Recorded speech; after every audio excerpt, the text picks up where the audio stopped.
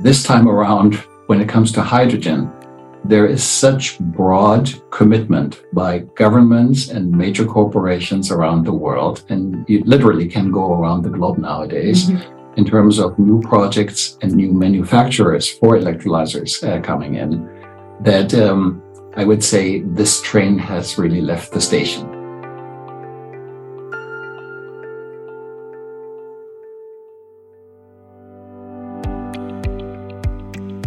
Dear listeners, welcome to this week's episode of Hydrogen Innovators, a podcast series produced by the Stanford Hydrogen Initiative, spotlighting bold innovators in hydrogen, all the way from academia to industry. You can find our podcast series, Hydrogen Innovators, on Spotify and Apple Podcasts. I'm Karen Becht, recent Stanford MBA graduate, entrepreneur, and innovation strategist at the initiative, and I'm thrilled to be your host this week. Today, we have the privilege to welcome Professor Stefan Reichelstein. He's an Emeritus Professor at the Stanford Graduate School of Business and Professor at the Department of Business Administration at the University of Mannheim. Professor Reichelstein, welcome to the Hydrogen Innovators podcast. We're so excited to talk to you today. Glad to be here. So Professor Reichelstein received his PhD from the Kellogg School of Management at Northwestern University.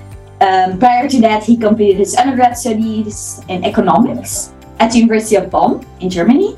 And over the past couple of decades, Professor Reichelstein served on faculties of the Haas School of Business at UC Berkeley, University of Vienna in Austria, and the Stanford Graduate School of Business. He is internationally known for his research on the interface between management accounting and economics. In recent years, and that's exactly why we're here today, Professor Reichelstein has also studied the cost competitiveness of low-carbon energy solutions, with a particular focus on solar PV and carbon capture, and more recently, hydrogen. Professor Reichelstein, let's get started. In a recent article, you mentioned your work over the last decade has been focused on the economics of decarbonization in general. We'd love to hear more. Can you elaborate? Sure. So in these studies, the typical question is whether a traditional energy solution, usually based on fossil fuels, how does it compare to a decarbonized energy solution? And when we look at the economics, we're typically interested in the unit economics, say the cost per kilowatt hour or the cost per kilogram of hydrogen. Those are the kinds of comparisons we do. And as you would expect, the outcome of these studies always depends on both the location of where the technology is supposed to operate and the regulatory framework of the country and the jurisdiction that it's supposed to operate. Let's talk about clean hydrogen. Our listeners have a good understanding of the different colors of hydrogen. We've talked to many technical experts who explained the difference between blue, turquoise, green, etc. Now, as an economics professor, you're very well positioned to describe the cost competitiveness of the different alternatives. Can you elaborate? So there are lots of ways you could slice a question or a study on the cost competitiveness of different colors of hydrogen. Perhaps the simplest way to approach this is to ask if we have as our benchmark, as our incumbent, traditional gray hydrogen obtained through the process of steam methane reforming. How does that compare, say, to what people frequently refer to as green hydrogen, if it's electrolytic hydrogen that is fed by either entirely renewable power or a mix of renewable power and grid power? So there, I would say, for the longest time, traditional gray hydrogen has had the lower cost, but that is changing rapidly in many jurisdictions around the world. If in particular, say, if you look at Europe now, where the price of natural gas has gone up quite a bit, green hydrogen is actually becoming increasingly competitive and has closed the gap in recent years. Fantastic. That's exciting. So we talked about gray and green. How would you compare that to the cost competitiveness of some of the other clean hydrogen alternatives? There we have, of course, a little bit the difficulty that we haven't seen that many deployments yet. So I think the observations and data that we have aren't conclusive yet. There's a lot of talk about blue hydrogen, of course. But again, the number of projects that have actually been brought to fruition and are operating sort of in a new steady state is still pretty limited. And what I just said about blue hydrogen applies even more strongly to turquoise hydrogen, where you basically try to avoid the emissions in the first place. Those things are, to the best of my knowledge, are sort of just beginning to enter the commercialization stage. So we don't really have any good observations yet to make a definitive call on that. It's still to be figured out in the years to come. Great. In one of our previous episodes, we learned from Sunita Sayapal, the director of the Department of Energy, Hydrogen and Fuel Cell Office, about the hydrogen shot goal, right? Their goal to get to $1 a kilogram of clean hydrogen in a decade. You mentioned clean hydrogen is becoming more and more cost effective, but how realistic is this $1 a kilogram goal? So when the Department of Energy came out with that a couple of years ago now, I think it raised some eyebrows because it was considered very ambitious. On the other hand, I think what we have also seen in the interim is a lot of companies, a lot of different countries making a commitment to producing hydrogen. So our recent studies that we did, that I did with colleagues, basically suggest that by 2030, a goal of $1 per kilogram is ambitious, but I wouldn't call it far-fetched. So to make this a little more precise, I would say our numbers end us up somewhere in the range of $1.30 to $1.40 per kilogram. Again, that would be without subsidies. So that would just be the so-called life cycle cost of producing hydrogen by electrolytic means in 2030. That comes very close in these, and that's 2030. Yeah. Wow, fantastic. Now, if we look at that cost of production, we could say there's different levers, right? For cost reduction, you have the OPEX side of things, where electricity cost plays a big role, and then the efficiency of your electrolyzer. And on the CapEx side, you have your stack cost and then balance of plant. Across all of these levers, where do you see the biggest cost reductions historically and projected for the future? So in the studies that we did recently, I mentioned in response to your last question, we're seeing considerable cost reductions on the electrolyzers themselves. That is the upfront capital investment that's required. We're also seeing some movements on the conversion efficiencies of these electrolyzers. But you're absolutely right. The operating expenditure, i.e. the cost of electricity, is also going to play a major role. There, sort of the studies that I mentioned have only assumed relatively modest improvements. So if you're looking at changes, we're seeing the largest change in our forecasts really in the cost of electrolyzers themselves. Would love to deep dive on CapEx, and you have published great work on this. The electrolyzer CapEx experience curve will help us make green hydrogen cost effective. Now, if we draw a parallel with other clean energy technologies, which are a bit further advanced, we could look at solar as a great example. I think 1970, we were at around $100 a watt, and now we are at below $1 a watt. Will we see something similar with electrolyzers? Where are we today, and where do you believe we will go? $1 per watt roughly is sort of the number that people kick around for solar PV for at least industrial scale projects there. But yes, I think there is good reason to believe that we're going to see similar learning or experience curves at work here, which basically says you need to deploy, you need to build these systems in order to experience the cost reductions. Our study that I mentioned a moment ago does not quite put the rate of cost reduction as high as we saw with solar at some point, for reasons that we can talk about. On the other hand, this is still a very young technology, all electrolyzers, in particular PEM and solid oxide cells, as sort of the two recent additions to this technology. So what this means, even if you have, say, only a 15% learning curve, which is what we are estimating at the moment, which would mean that with every doubling, the cost would decrease by 15%. Yeah. That's a little lower than what we have seen with solar and wind over the decades.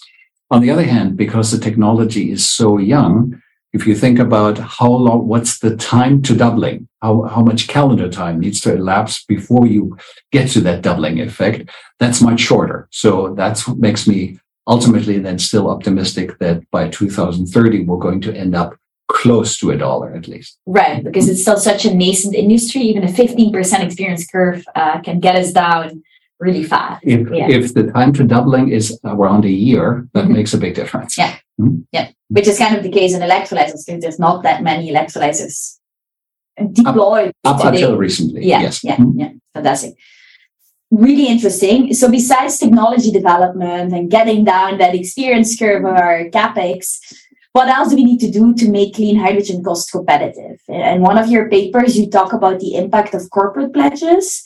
How does that impact the cost effectiveness of different technologies? And what role does industry and policy play in all of this?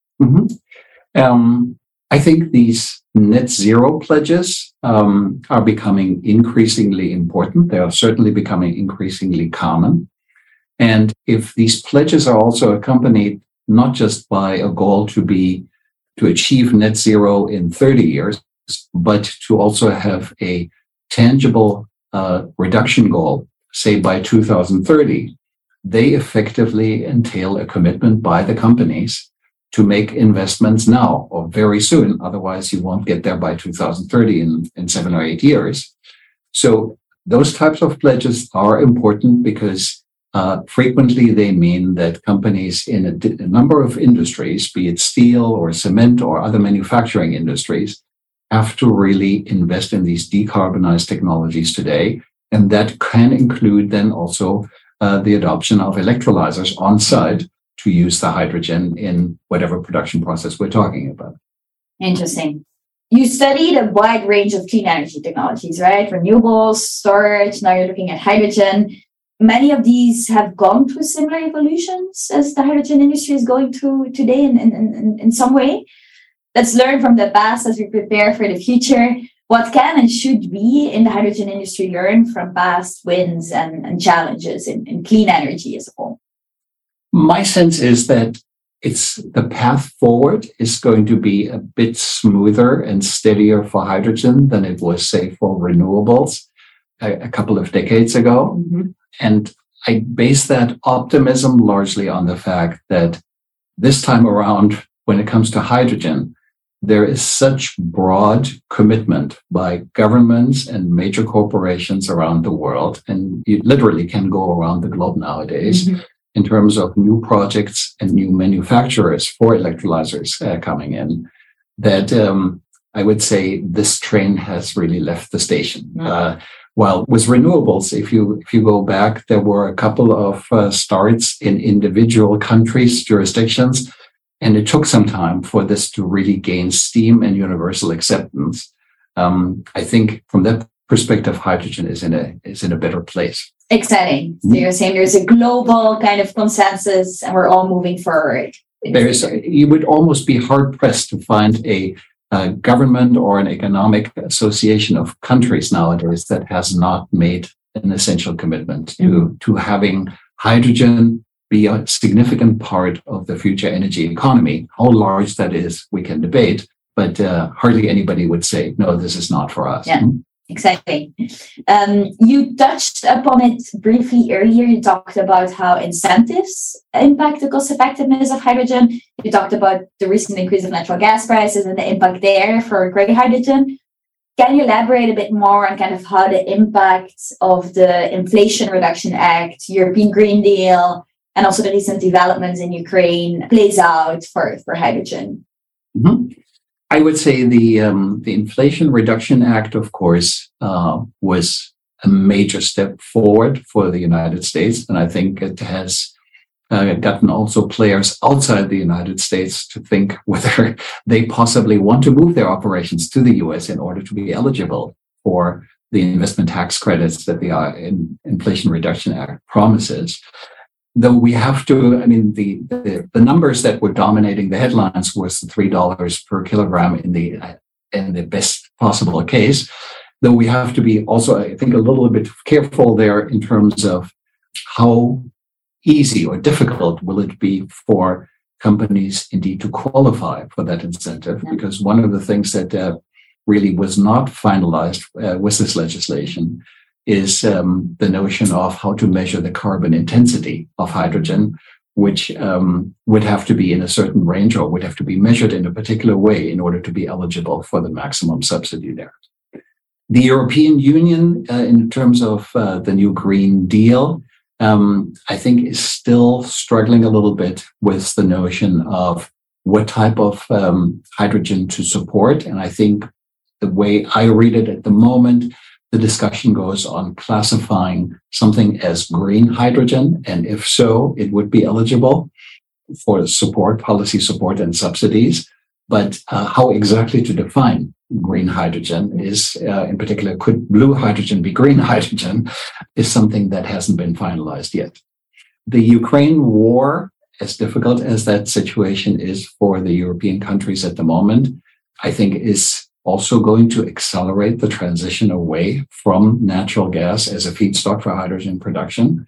That combined with the higher prices for allowances under the EU ETS, I think is going to, even in the medium term, going to have a significant impact in terms of accelerating the move away from natural gas as a feedstock. Mm-hmm. So it seems like there's a lot of different tailwinds for the hydrogen industry today. All three go, though, Inflation Reduction Act was undoubtedly a big deal. Yeah. But it seems like what I'm hearing is that despite the fact that the Inflation Reduction Act is a major step forward, there's still quite some details we need to figure out to exactly how the hydrogen credits will play out. Yeah. That brings us back to sort of the whole question of how do you measure the carbon intensity of a product? Yeah. Mm-hmm. We'd love to take a step back and talk a bit more about your impressive academic career across the globe, I would say. You've been hopping around between Germany and the US, Bonn, Mannheim, Stanford, Berkeley, across your career, doing research, teaching, and advising. What have you seen as the biggest differences between maybe Germany and the Bay Area in academics or climate research? And if there is one thing Germany could learn from the Bay Area and vice versa, what would that be for you? So I think I'd separate out the academic part from the climate tech part. Mm-hmm. Academically, of course, the biggest contrast for me is when I'm in Germany and work for a German university, as I do right now. It is a public university, and the public universities have their constraints, mm-hmm. In contrast, say, to a private university like Stanford. That's very clear. Mm-hmm. If I sort of look at the whole discussion, interest, preoccupation with the topic of climate change, I think there are a lot of parallels between Germany and, say, California in particular. I think both jurisdictions have sort of been pioneers in the whole decarbonization process. Germany has long taken this very serious. There's a lot of hand-wringing about missing the climate goals and not being able to deliver on the Paris goals. At the same time, I would say California remains to be admired for its openness, willingness, and ability to change quickly. In Germany, while there is a general sense how urgent this problem is, things simply don't move that quickly. And that at times can be sort of a little frustrating. Mm-hmm. And I love how you're bridging these worlds in many ways. And I think we need many more people to do that. We'd love to move to a couple more personal questions. Okay. A few months ago, I had the luck to meet your daughter. She's a bright investor and entrepreneur in climate. And you wrote a paper together. The paper is called Transparency on the Path to Net Zero. And it seems very much that you're both devoting your careers to the fight against climate change. I'm curious to hear whether this impacts your motivation or in some way it affects the father-daughter relationship. It certainly makes for lively family dinner conversations. No question about that. So actually, both of my daughters are passionate about sustainability issues. My younger daughter, Julia, whom you just mentioned, came to all of this because she developed an early interest in the voluntary carbon markets. She also has a particular interest in the subject of carbon removal. Mm-hmm. And as you know, in the current environment, carbon removal can only be competitive and profitable for a business if you access the voluntary carbon markets. So that's how we got talking and then also writing this paper together that deals with the whole issue of how these voluntary carbon markets work and how difficult or easy it would be for a company to offer certain types of offsets in the voluntary carbon markets. Mm-hmm. And does having two daughters working on climate impact your motivation on working in a space? It's great fun to sort of look at this with your children. From my perspective, as you would expect, I uphold sort of the academic side. I know the literature. They know a lot more about what's going on in the field, in particular my younger daughter, who actually works on it sort of professionally full-time. Mm-hmm. It's a win-win situation as far as I'm concerned.